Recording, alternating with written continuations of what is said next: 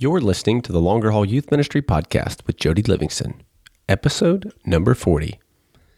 That's it. We're over the hill. Welcome to the Longer Haul Youth Ministry Podcast, helping you survive and thrive in youth ministry.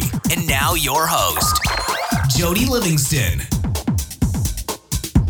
Well, hey, everybody. Welcome to the show today.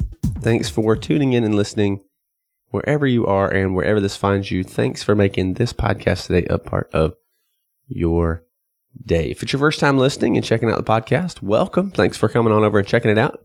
And if it's not your first time and you're just listening again, well, thanks for coming on back. You can find me on the Twitter sphere at Jody Livingston. That's Jody. And of course, over on the Facebook with the Longer Haul. All of the links and resources that we mentioned today in this episode will be on the show notes page at thelongerhaul.com/episode 040. That's thelongerhaul.com/episode 040. Really important topic for us today. I'm excited to be able to tackle it. I'm excited about our guest today. We are constantly trying to minister to a variety of students, a variety of student types, a variety of personalities within that.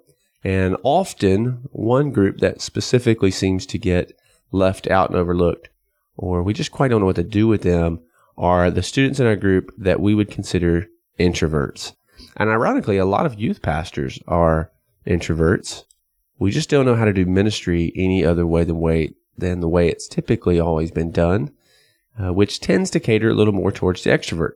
And so this episode is going to be really, really important, I think, for us to consider when we look at the whole of our ministry, what we're doing, how are we exactly approaching things, what do the students in our youth ministry that are introverts, what do they need from us that maybe other students may not?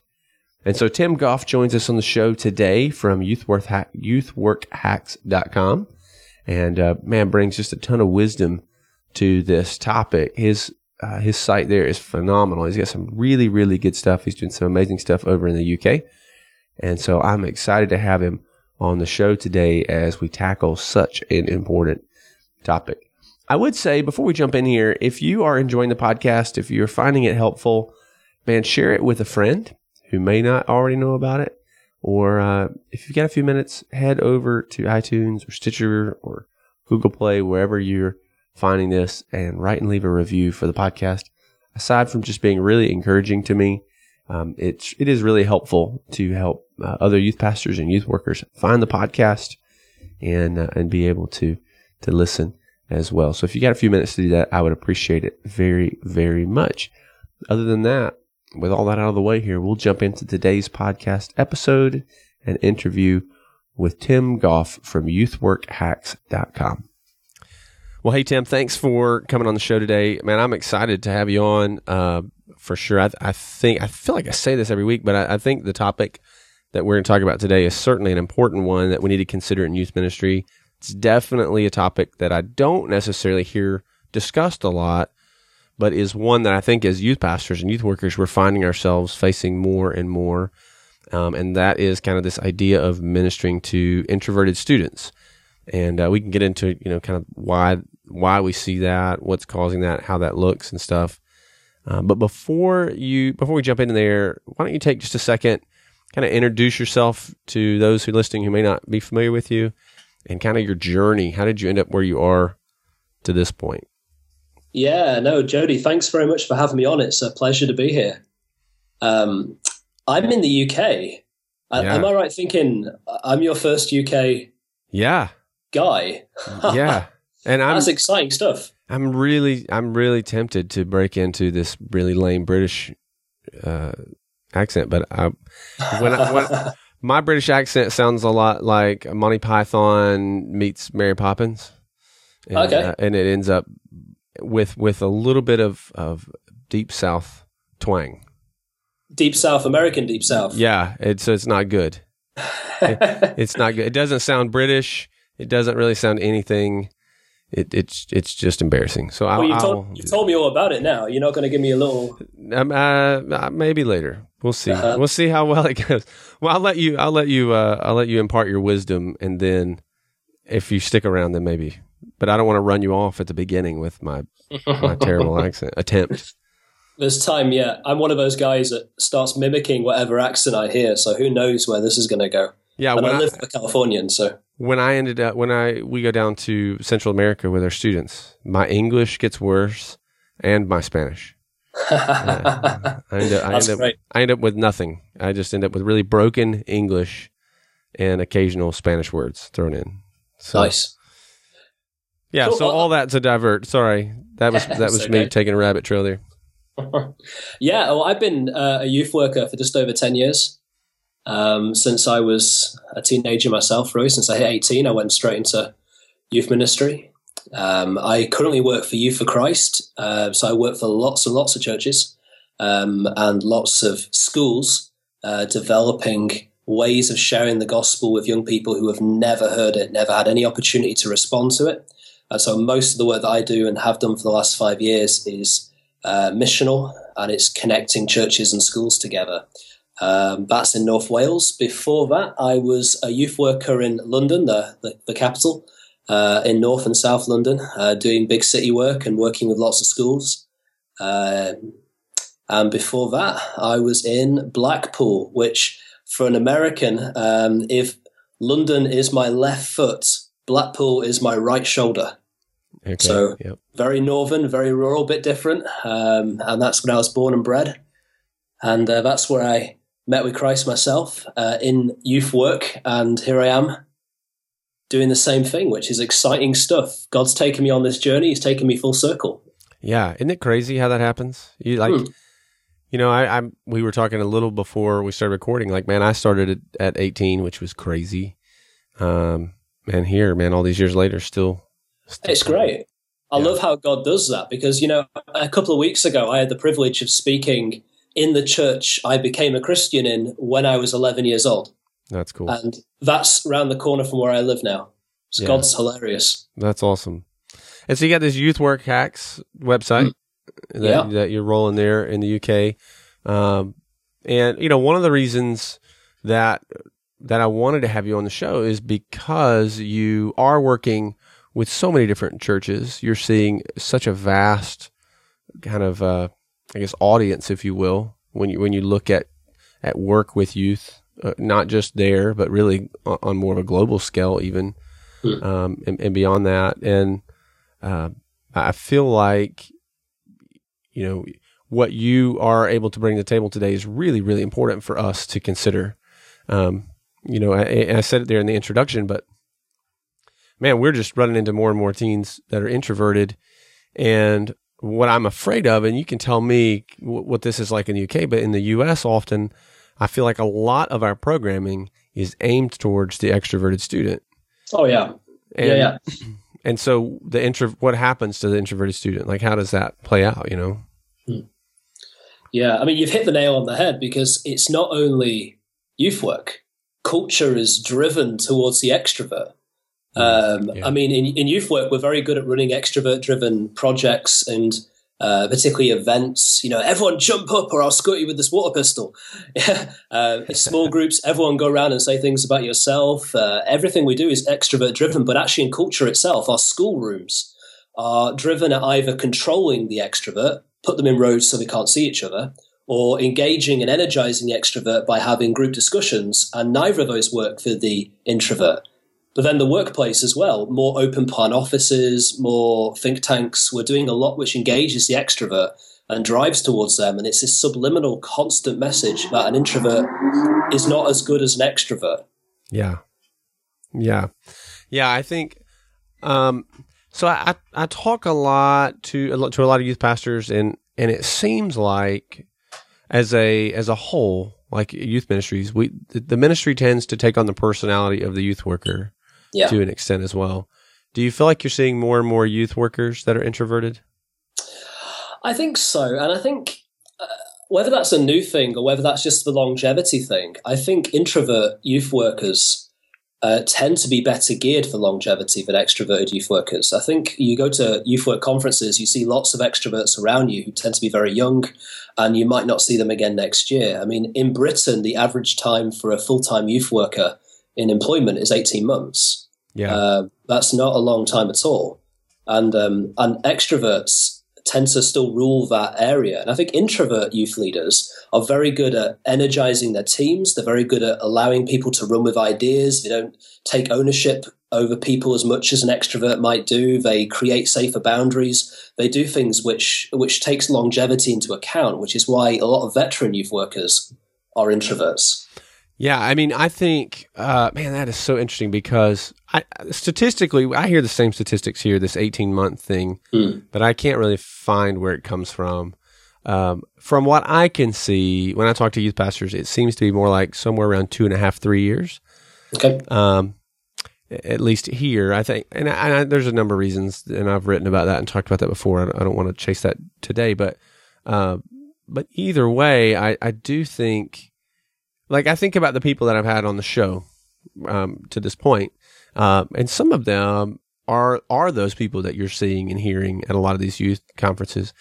And I think the assumption is because they're on stage, they are very extroverted, when in reality, almost all of them would tell you that's not the case.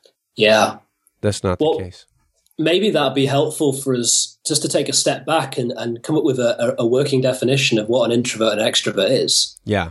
Because we associate introversion with shyness and extroversion with outgoing or socially able.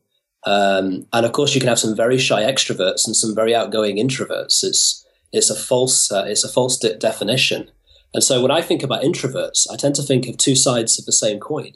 One side is how are they energized? An extrovert is energized by social stimulus, by hanging out with people, and an introvert tends to be more drained by that. And so both of them might enjoy going to a party. The extrovert comes back energized and like they've received from it, and an introvert comes back like they've given out and need to find their own space. And maybe the other side of the coin is how they process information. I mean, an extrovert tends to process quite verbally. You ask them a question, they start speaking and start working and showing their answers. And an introvert would stop for a minute, they would process, they would think about what they already know, how they're going to phrase it, how that might sound, what other ways they could make it sound, and then they give you an answer. And the processing is more internal and cognitive. And when you put the energy and the process together, you've got your introvert. Yeah. No, I think so for me, I'm definitely an introvert who can be an extrovert when I have to. You know? I'm a recovering introvert. Is that, I don't know. But I think I'm seeing more and more of that, like you're saying, in the youth pastors and youth workers that are sticking around longer. And I don't want the listeners to sit here and misunderstand. We're not saying that an introvert is better than an extrovert, or an extrovert is better than an introvert. I think certainly there are youth pastors who have been in this thing a long time who are extroverted, but just like an introvert, on either side, whether you're an introvert or an extrovert, you have to learn certain skills and master certain abilities in order to stay put and achieve any sense of longevity. And so for the extrovert, those skills are going to be different. They're going to have to learn to scale back at times, to bring other people to the table, to work and build with those teams. The introvert has to learn to get out of the back of the room, to go and speak to people sometimes maybe, and to be up front and own things at times where they may not naturally do that. And both of these people are really important. And I do talk a lot about building teams. And I think you need people that are introverted and extroverted on your team. I mean, you just got to have a diversity there to be able to reach the students who are diverse, in and through that. So that's helpful to start with the definition, though. It's about balance, like you say. I mean, you're absolutely right. Both extroverts and introverts make great youth leaders, and I know amazing teams made up of both. Youth ministry as a whole youth ministry models tend to lean towards extroversion. Yeah, I would agree with that. And so it's in terms of what skills need learning. We talk more about, I think, how extroverts I think it's more well established anyway how extroverts need to develop their personalities and characters more than we talk about introverts. Yeah. So I'm going to push the introvert button, but you're absolutely right. We need balance. It needs to be in harmony, and it works better when the community comes together with diversity. Yeah. So I'll say this, and you tell me if I'm off base here. If you're listening to this right now and you're an extrovert, here's where this is what I would say to you. Like, recognize that you have introverts on your team or around you, that they bring a lot of value to the table, and look for ways to use that to come alongside you. And at the same time, recognize that you have a lot of students that are introverts, and it's really important for you to understand that you're not going to necessarily reach them with how you naturally would normally do that. Yeah. And the opposite is true. And the opposite is true as well. But for those because there are going to be some extroverts that are like, I'm done. Click. I'm not an introvert. I'm listening. But what we're talking about is so important. Yeah, I think the extrovert finds it harder generally to build a team around themselves, because an extrovert often, not always, but often holds their own ideas more tightly, rather than an introvert who's quite happy to let people run with more responsibility. Generally speaking, but at the same time, what's needed for an extrovert youth leader to develop in their youth projects is different to what they need to develop with their team. And so simple things like just not using the word everybody. Yeah. Everybody get up and jump. Everybody come round and say something about yourself. Everybody, that little word can scream fear into the heart of the introverted young person and they're waiting for the floor to swallow them. It's looking for safe opt-out spaces that still allows people to engage and not just drop off the face of the planet. Yeah, that's really good. That's really good. So let's talk about here some specific ways that we can minister to, reach, engage, kind of create these environments for students who are introverts that are effective. Yeah. Yeah, I mean, I'll tell you an example.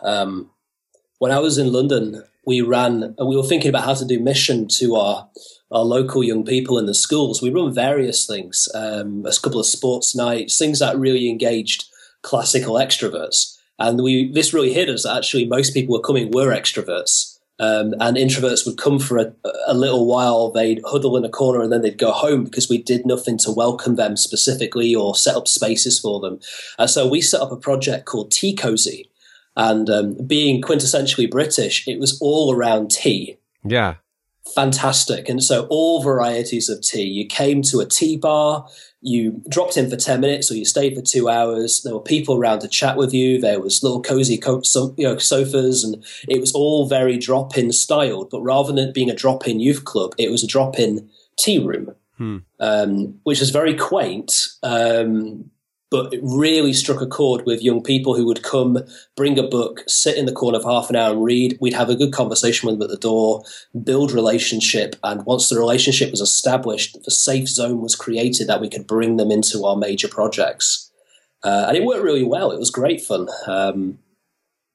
Yeah. Coffee is probably the U.S. equivalent to British tea.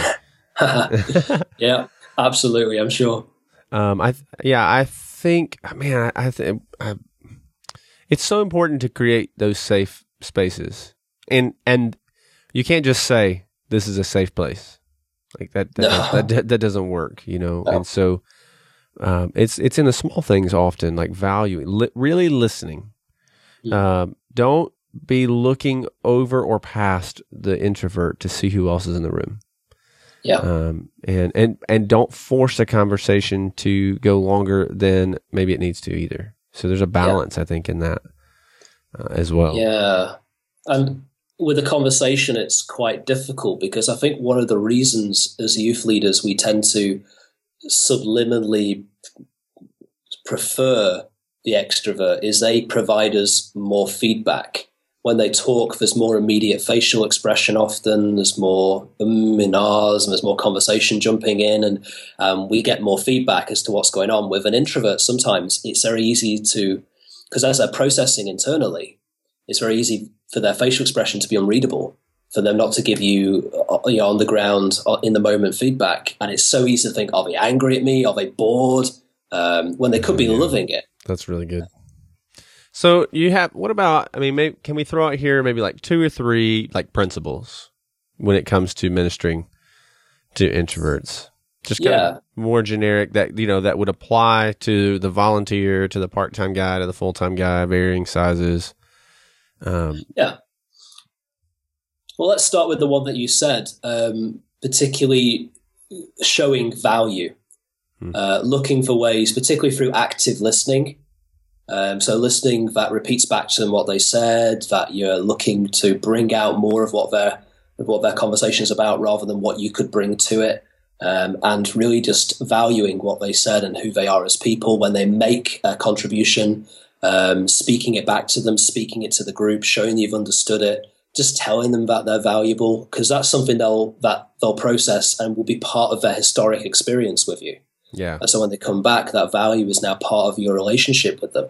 And that's participation. It shows they're making a contribution to the group, and introverts really value that. So that's the first thing, really, is value, particularly the active listening side of it. Yeah, and I think that is, man, that's so good, because so many students today that I see just don't really have any sense of value. Mm-hmm. It's easier to talk to a student than with a student. And I think that happens a lot, especially the introvert, right? You're right. Who's not giving you a lot back. That's not really saying much. They're just kind of staring, back at you. And while they may be processing, it's so easy to be like, okay, well, this kid doesn't care anything about what I have to say right now. So, I think that's really good. I building value as a whole in students, I think, is something that we often miss. We don't value that aspect, right? Telling students that you're proud of them. We're really good about telling students when they mess up, but we don't often really in the small things. And I don't mean like a big come up on stage, here's a big presentation or celebration thing. There's times for that too, but I mean just in the small conversations of, man, I saw what you did there. Nobody else probably saw that, but I appreciate that so much. Yeah. And that off the back of that, Mark Yaconelli in Contemplative Youth Ministry, an amazing book. One of his opening ideas is we're not very good at being with people. We're not very good at being with God, let alone being with a young person or being with ourselves. And actually being present to someone is more than just talking at them and with them. It's actually sharing something more spiritual with them in the space that they're in. Is actually being present to them in that moment, about wandering off somewhere else, and being present to them demonstrates what it's like to be present to God. All that creates more than just value. It creates some spiritual experience that they can go away and use in their own discipleship. Yeah, that's good. I think for the introverted student, just the fact that you take the time to sit and listen to whatever little they may say, right? Yeah. But at least to speak to them and invest in them goes a long way in creating value. As it's done consistently, right? Yeah. As it's done consistently. So it where the extroverted student might blow off something like that and not even give it 2 thoughts, for the introverted student, the fact that you stopped, and noticed them, it goes a long way. Okay, so showing value, that's good. Yeah. I think another one, and this sometimes needs adjusting our models, because I think our models, they do gear toward the extrovert a little bit, is just making sure we are creating opt-out clauses and opt-out spaces in what we do. And I don't mean an easy way to detach, that's a great word, detach yourself from from the youth work that's happening, but a safe way for young people to not be part of something that is actually going to create a fight or flight response in them. So when we are doing a game that's upfront, making sure that it is a volunteer game, not, okay, you and you, get up here, I'm going to spray you with shaving foam. Right. Or when it's a group game, it's a game which is easy to hop in and out of. We play a lot of 9 square and 4 square with teenagers. It's a great way because jump in and jump out, conversations happen around, and the tension's never on you. Yeah. Same when you're doing like icebreakers, or you go around and say something about yourself, making sure it's easy enough just to say, I'm Tim, thanks very much, hand over to someone else, right, without having to explain what my 14 favorite types of spatula are. Yeah. So that's my second one, really, I think, will be to make sure that we're creating spaces, intentional spaces, where an introvert can say, no, not me this time. Yeah. And being okay that they say that multiple times. Yeah, because otherwise their big fear, Joe, just before we talked here, I had my wife in here with me and a friend, both of whom are chronic introverts. And my wife, bless her, once scored 100% on the Myers-Briggs introversion scale. Wow. And she's from California, so she gets away with it here. But they were saying to me that their big thing when we ask them to do things is a fear of letting people down.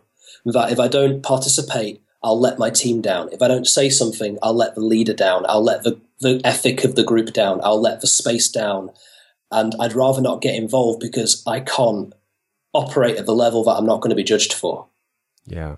And so it's making sure that those spaces are not just, oh, you don't have to if you don't want to, but are actually intentional. You know, you're not going to be letting us down if you're not part of this. Yeah, there's a couple things I think of when we do group games up front. I always choose the students ahead of time. Yeah. So it's not a random like who wants to come play, and that gives me an opportunity sometimes because I will approach some students that I know are introverted, even though I know they're going to say no, and just tell them like this is totally your deal, but if you'd like the opportunity, you can have it, you know. Because at the other side of that is I don't want them to sit here and think, man, he never asks me because he knows, you know, he knows I'll screw it up or I'll freak out. And so I think choosing little things like that, choosing ahead of time, because even in that moment, like, okay, we're going to pick somebody to come up, you know, and you're scanning the room. Oh my gosh, you're giving every introvert in the room an anxiety attack.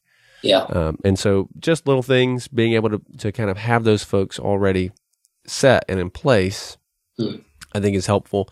The other thing I think that you said was really good is giving them that opportunity to opt out and letting them know that it's okay until they're ready.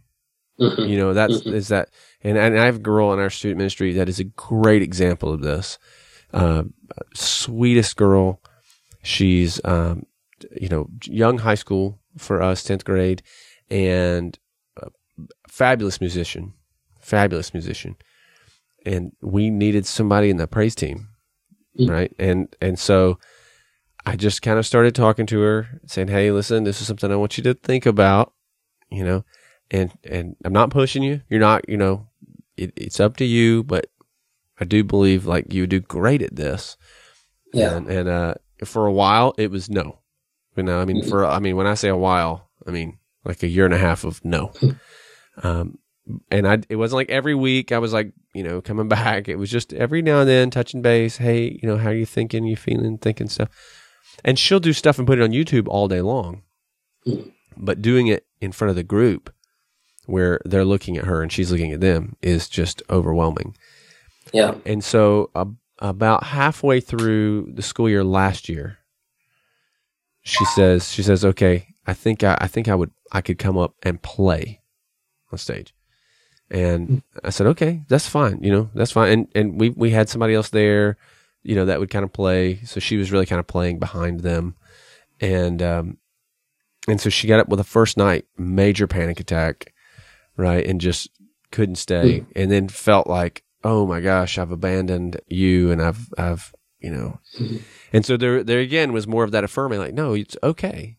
Like it is not the end of the world. You know, if this happens, this happens. You know, this is your thing. And so she kept going, and so now she's been playing for quite some time, and she doesn't sing yet. There's a microphone in front of her, and any given week that she decides that she might decide that this is the week she's going to sing, it's there for her. Right. And we keep encouraging that. But here's a girl who really and this is nothing on us, like on me or anything, but who would have been overlooked to even be in that position because she's so introverted. Sure. Like she talks to the same few kids every time she comes in. She's not going to be your upfront crazy leader, but brings so much value to the table in so many ways that just that continual reaffirming of her, letting it be kind of on her time scale, but not letting her ignore it, has been huge for her. And man, she kills it. She's awesome at it. It's great. So it's a great story. I mean, I love how you gave it the time and space. I will never ask an introvert for an immediate answer. Oh no. Go away and think about it. Come back to me. But at the same time, I don't give it an open. I say, this time next week, I'm going to ask you again. Yeah. But no, it's smart. Well, I just wrote a post about this recently on the blog at the Longer Haul, and I remember when I'd probably been in youth ministry for about 2.5 years, and I sat down with the youth pastor that my wife had. This guy had been doing youth ministry for a long time, and was just an amazing youth pastor, super effective. And I remember sitting down with him at a restaurant and saying, okay, I want you to impart some great wisdom on me. Like, what's the lesson that you wish you had learned sooner? And he said, don't be the Holy Spirit for your kids. Oh, and that's great. He said, that is way harder than it sounds. Yeah. And so I just remember thinking, that is the dumbest answer. That's not what I want. I want some practical, give me something I can, But man, I'm telling you what, that is so hard to do, but it is so important. And even in this, so typically, right, that whole concept of not being the Holy Spirit kind of plays out as in I'm not going to tell you what you should and shouldn't be doing for the Lord. That's kind of the boundary there. I'm going to instruct you from the Word, man. I'm going to encourage you with the principles and what God tells us to do. But as far as you being obedient to me or you being obedient to the Lord, there's a line there, right? But in this regard, even, I think it plays true in the sense of we're not pushing students to do things where, maybe they're not quite ready or God hasn't yet quite put them in the place where they're ready to do that. And here's the thing, man, there are students, and this girl would probably be one of them, to be honest. There are students who are introverted that would do things just because we tell them to or ask them to. Because of what you're saying, they don't want to let us down. Yeah. But at the end of the day, I don't want students to be obedient to me in regard to that. I want them to be obedient to the Lord. And that is a different dynamic for sure. Yeah. In and through that. So it's great. Okay, so show value and then kind of giving opportunities for them to opt out, but encouraging them along the way to opt in. Yeah. What else do you think? Just off the back of that last one, it's also important to have opt-out spaces. It's very easy to create a very noisy room, even if nothing's playing. The physical layout of a youth room can be every zone is an activity zone. You're around the pool table, around the foosball table, or at the worship center, or whatever it is. Everything's activity driven. Actually having a space which is a pile of cushions and maybe a screen with some books and some pens and paper is an opt-out space, as well as opt-out times as an opt-out space where you can just be on your own and it's not weird. It's not for teenagers to go and hang out and smoke and throw pillows at each other. It is a definite space to be on your own, and it's not weird if you're on your own there. Yeah. So I just wanted to add that into the last one before I went on to the next one as well. No, that's good. That's really good. I think the next one I'd add in though is I'm trying to find a less long-winded way of saying this, but it's cultivating a culture of conversation. I love talking one-on-one with introverts. They've got incredible minds, and not that extroverts don't, but because they process and because it's well documented that introverts do get higher grades, and maybe that's schooling system and things as well. And there's some great introverted leaders out there creating amazing creative products. There's so much creativity in the mind of an introvert. But often the only room we leave for conversation in youth projects is in downtime. It's not intentional conversation. And so one of the things we do at one of my groups, which is called Redefine, is all our elements, our talks, our messages, even the worship time is give and take. There's conversation involved in it, even to the point of we put guitar chords on the screen and you can bring your own instrument and play with a band in the congregation if you want to. We have Q&A. We have you can interrupt the leader at any time. But we make sure everything we do all the time is allowed to be two-way. Even if I'm up here teaching, facilitating, I'm not suggesting that what you've got to say is as authoritative or as thought through as what I've got to say up here because I've planned all this. But just knowing that it's okay to opt in and opt out of that conversational space means it's less of an us and them dynamic. It's less of a those guys on stage feeling. Creating that as a culture around all the projects that you do actually allows the introvert a lot more safety. Yeah. Do you think, okay, so just in thinking through even some of the things that we're saying, do you think that extroverts adapt better to like an environment created for an introvert than an introvert towards an extrovert? Or do you think there's a necessary, it maybe neither really adapts, but elements are needed for both? Does that make sense? Yeah, I was having that same conversation with the two girls that were here before because I don't know. I feel like what we've got at the moment is an extrovert-driven ministry, and we're trying to adapt it to be open to introverts. I think introvert spaces, introvert times gives room for the extrovert, but often when you give an extrovert space, their temptation is to fill it. Yeah.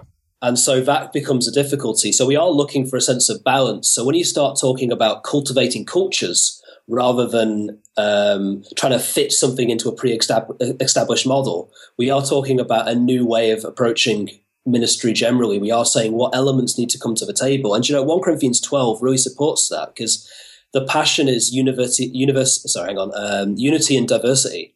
Try to stick those words together. It's a body of many parts that works well together. And I think that's the hope, that even though we are very different, there is ways that we can connect together as long as we are genuinely connecting as people, which will celebrate the difference and will still bring us together. I don't know what the answer to that is. I think some of this is still very untested. And what I've discovered in running a lot of my groups is because we're very open to introverts in how we run things, we have a lot more introverts showing up than extroverts. And the extroverts, which now are the minority in my group, which is surprising, fill in the space in scary ways that we haven't managed to find a balance to yet. And it looks to the group like we're always telling the extroverts off. And so I've not come up with a solution. I think really me, like the rest of us, are really experimenting with this at the moment because we're so well established that models are geared towards extroverts. Yeah, that bringing these elements in is hopefully going to create some balance, but it's still quite unsettled, if I'm honest.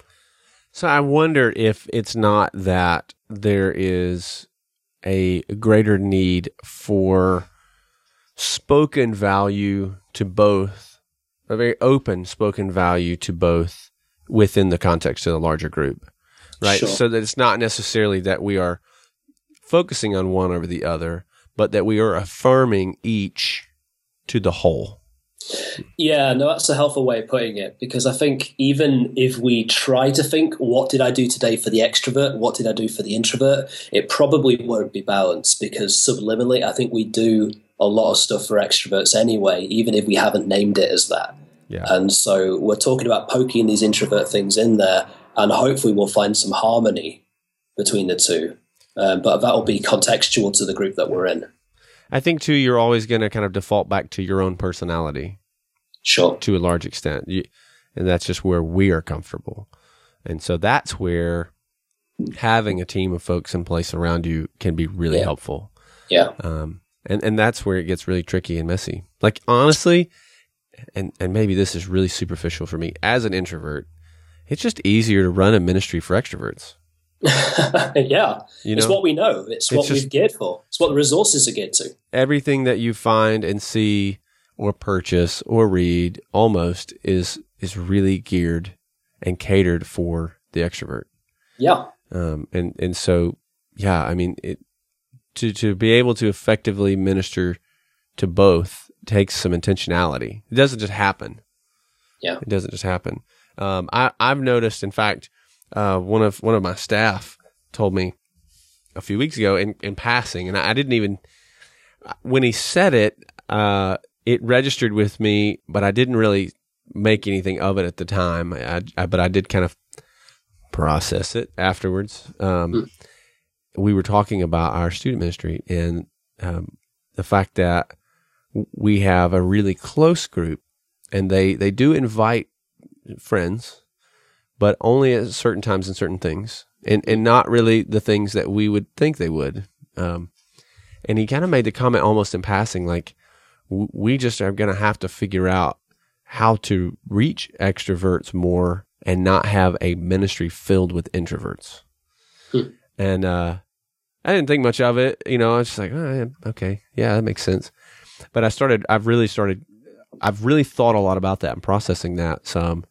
And when I look, I mean, we were talking here, man, we're sitting here doing this interview. We had a lock-in last night, and I'm 2.5 hours of sleep. But I'm making sense. So that's good, I think, at least. Yeah. But even last night, a lot of the activities that we did were geared towards extroverts. And it was more of a lockout. So we went to, the first place we went was this like go-karts and putt-putt and arcade games. And man, 10 years ago, I couldn't have gotten the kids off to go-karts. Last night, it was just the arcade. They're just hanging out, they just in small groups, just kind of 2 or 3 at a thing. And I don't think that's bad. I just think it's different. And so there's a danger in almost going too far.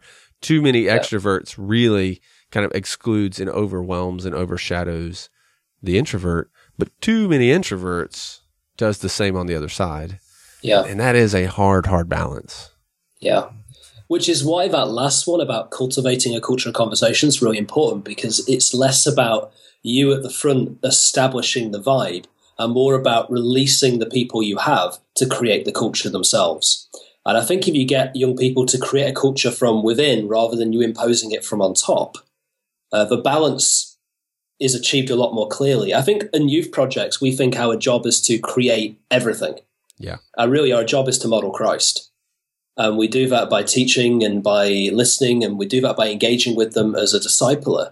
But that doesn't necessarily mean that we have to decide how every single element's going to go together in exactly what way. And if we give over that intentionality and that freedom to young people in a culture, so it's constantly going on, it's constantly in the background, the young people themselves start deciding, how is it going to feel? I mean, yes, you still get to teach me, but I'm going to decide what world we're going to live in here, what it's going to look like in this area. Yeah, that's good. I've noticed too, over the last probably 5-10 years, that environment is mattering more and more here, at least in the U.S. I don't know how that plays out there, but man, when I started 15, 16, 17 years ago, you didn't matter what we were doing and where we were. But now it seems like environment really seems to play more of a role. And it's not necessarily location. It's more of like, even like we're talking about here, just the feeling of kind of safety and comfort and openness. Yeah. In that. And, as you're talking about this conversational thing and programming everything, I'm thinking one of the things we talk a lot about with our students with our students and with our adults, our leaders, is that what we're really setting out to do is posture the heart of a student towards the Lord. And that is going to look different for every student. Yeah. Every student. How do you posture the heart of an introvert towards the Lord? In a way that they walk deeply and intimately with the Lord and are bold with the gospel.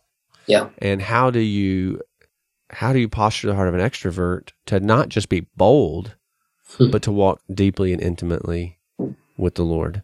Yeah. And that's a tough balance. Yeah.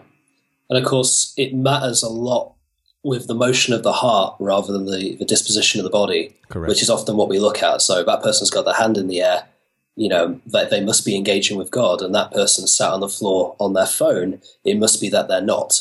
Yeah. And of course, the disposition of the heart could be the exact opposite. Yeah. And some of that is just, again, not being the Holy Spirit. We provide, we allow them to create the culture, and we trust that God is doing something in the lives of our students, knowing that we're speaking God into a journey that's already happening and will be happening long after they've left our ministry. Yeah, that's so good. Any last thoughts here as we kind of wind down? I just think on the whole introvert extrovert thing, a lot of it is just be aware and have fun. Yeah, that's good. I think if we're being aware, we'll think about it more. We'll get more students to speak back to us, and we'll just be more alert. And having fun's you don't want to be so theoretical about all this stuff that we lose the joy of ministering to students, and that's what creates the culture. So, be aware, but have fun. Yeah, that's good. That's good last point there.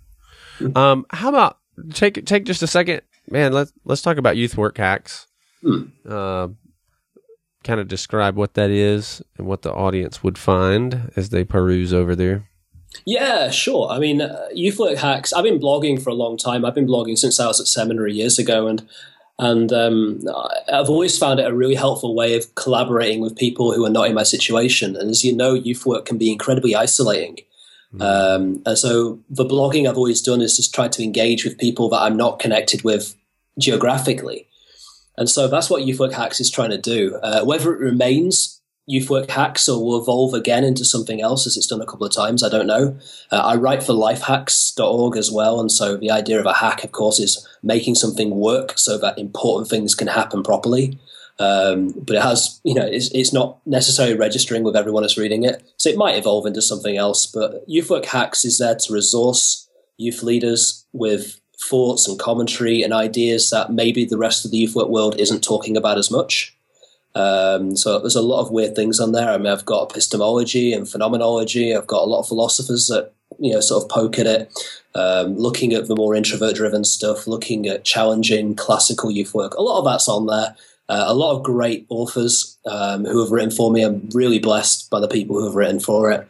And it's trying to be a collaboration. It will start releasing resources sometime soon.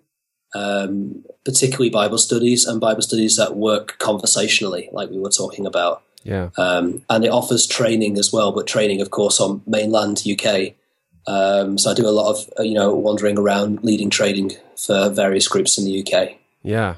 And it's good stuff. Like it's solid stuff and needed. Cool. I think a lot of those conversations are so needed. And there's such a tendency with youth ministry to just water everything down. And maybe that's not even the word I'm looking for, but I mean, on one hand, it's youth ministry, right? It's not rocket science. It's fairly simply stated, but on the other hand, it is a monster all its own, and so I think we have to be careful that we don't simplify to such an extent that we lose depth, but that we don't overcomplicate such an extent that we lose effectiveness. And I mean, I think Youth Work Hacks, a lot of the stuff on there is primed for that. Like, it's so helpful. Great. In regards to that. So definitely I would encourage folks to check it out. Is there a resource you'd throw out to listeners?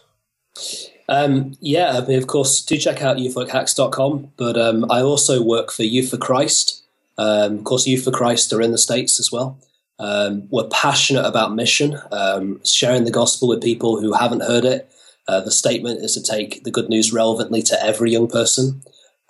Great for unchurched, and they've recently released, I mean, it's based in the UK, but you can access it from abroad, but recently released a entirely online set of resources, which is at yfcresources.co.uk, YFC, as in Youth for Christ, resources.co.uk. Well worth getting an account on there and having a play, because it's all modular. You pick the bits that you want and you stick them together and you design your own session. So very, very helpful stuff, and some great content on there by some quality youth workers. So I'd highly recommend them. Yeah, I'll stick a link to that in the show notes, as well as Youth Work Hacks. Tim, if folks want to connect with you or find you outside of this, what's the best way for them to do that? Yeah, certainly. They can contact me through the website, or I'm on Twitter at Tim Gough UK. And that's GOUGH. That's right. Correct? Tim, GOUGH UK. And you'll find me that way, or through youthworkhacks.com. And Youth Work Hacks is also on Facebook, which is just Facebook/YouthWorkHacks. The Facebook. Excellent. Well, cool, man. Well, thanks for coming on today. And, just a really important conversation, I think. And I appreciate you driving all the way here to my house from the UK. That was swimming across the Atlantic on the great Skype channel. But man, I do appreciate you taking the time to come on, and certainly for all you're doing to help equip and encourage youth pastors. And Man, I do hope that, if you're listening, that you'll check out Youth Work Hacks. Tim's a great guy. Got a lot of stuff going on there, and definitely check out some of these resources, and just hit him up on Twitter. Ask him the hard questions. Right. So go for it. Cool. Well, thanks, Tim. We'll catch you later, man. Thank you. Been a pleasure. Thank you. Well, there you have it. Just a great interview with Tim. Super important topic, again, I think, for us to consider, because we are all ministering, certainly, to a variety of students, and many of them are introverted, and I'm not sure that all of our programming necessarily takes that into account. So super great wisdom there from Tim. I really do hope you'll head over to youthworkhacks.com and check out all the things that Tim has going on, aside from just a wealth of knowledge here that he shared today. Just a ton of topics there that you'll find on the website there at Youth Work Hacks. So definitely something you want to check out. Also, just a reminder, all of the links that we have mentioned here and talked about in this episode will be on the show notes page over at thelongerhaul.com/episode 040. That's thelongerhaul.com/episode 040. I'd also just encourage you to go check out the resource page on thelongerhaul.com while you're there. Just some of the best resources that I find myself recommending and using over and over and over to do all kinds of things. But I often get asked for different things, and so the resource page is there for you just to be able to check out and find all of that stuff. And if you're not on the mailing list, jump on the email list for thelongerhaul.com, so you will find out all of the goodies that are coming. A lot of stuff goes to the email list that doesn't necessarily come out on the blog or through the podcast. So kind of a special little group there. Then a few thousand youth workers there you join on that. And of course, if you have some time, if you can head over and just make sure you subscribe to the podcast so you get the episodes as they come out, and write and leave a review for it. I'd appreciate that so much. And that'll do it for us today here, again, with this episode.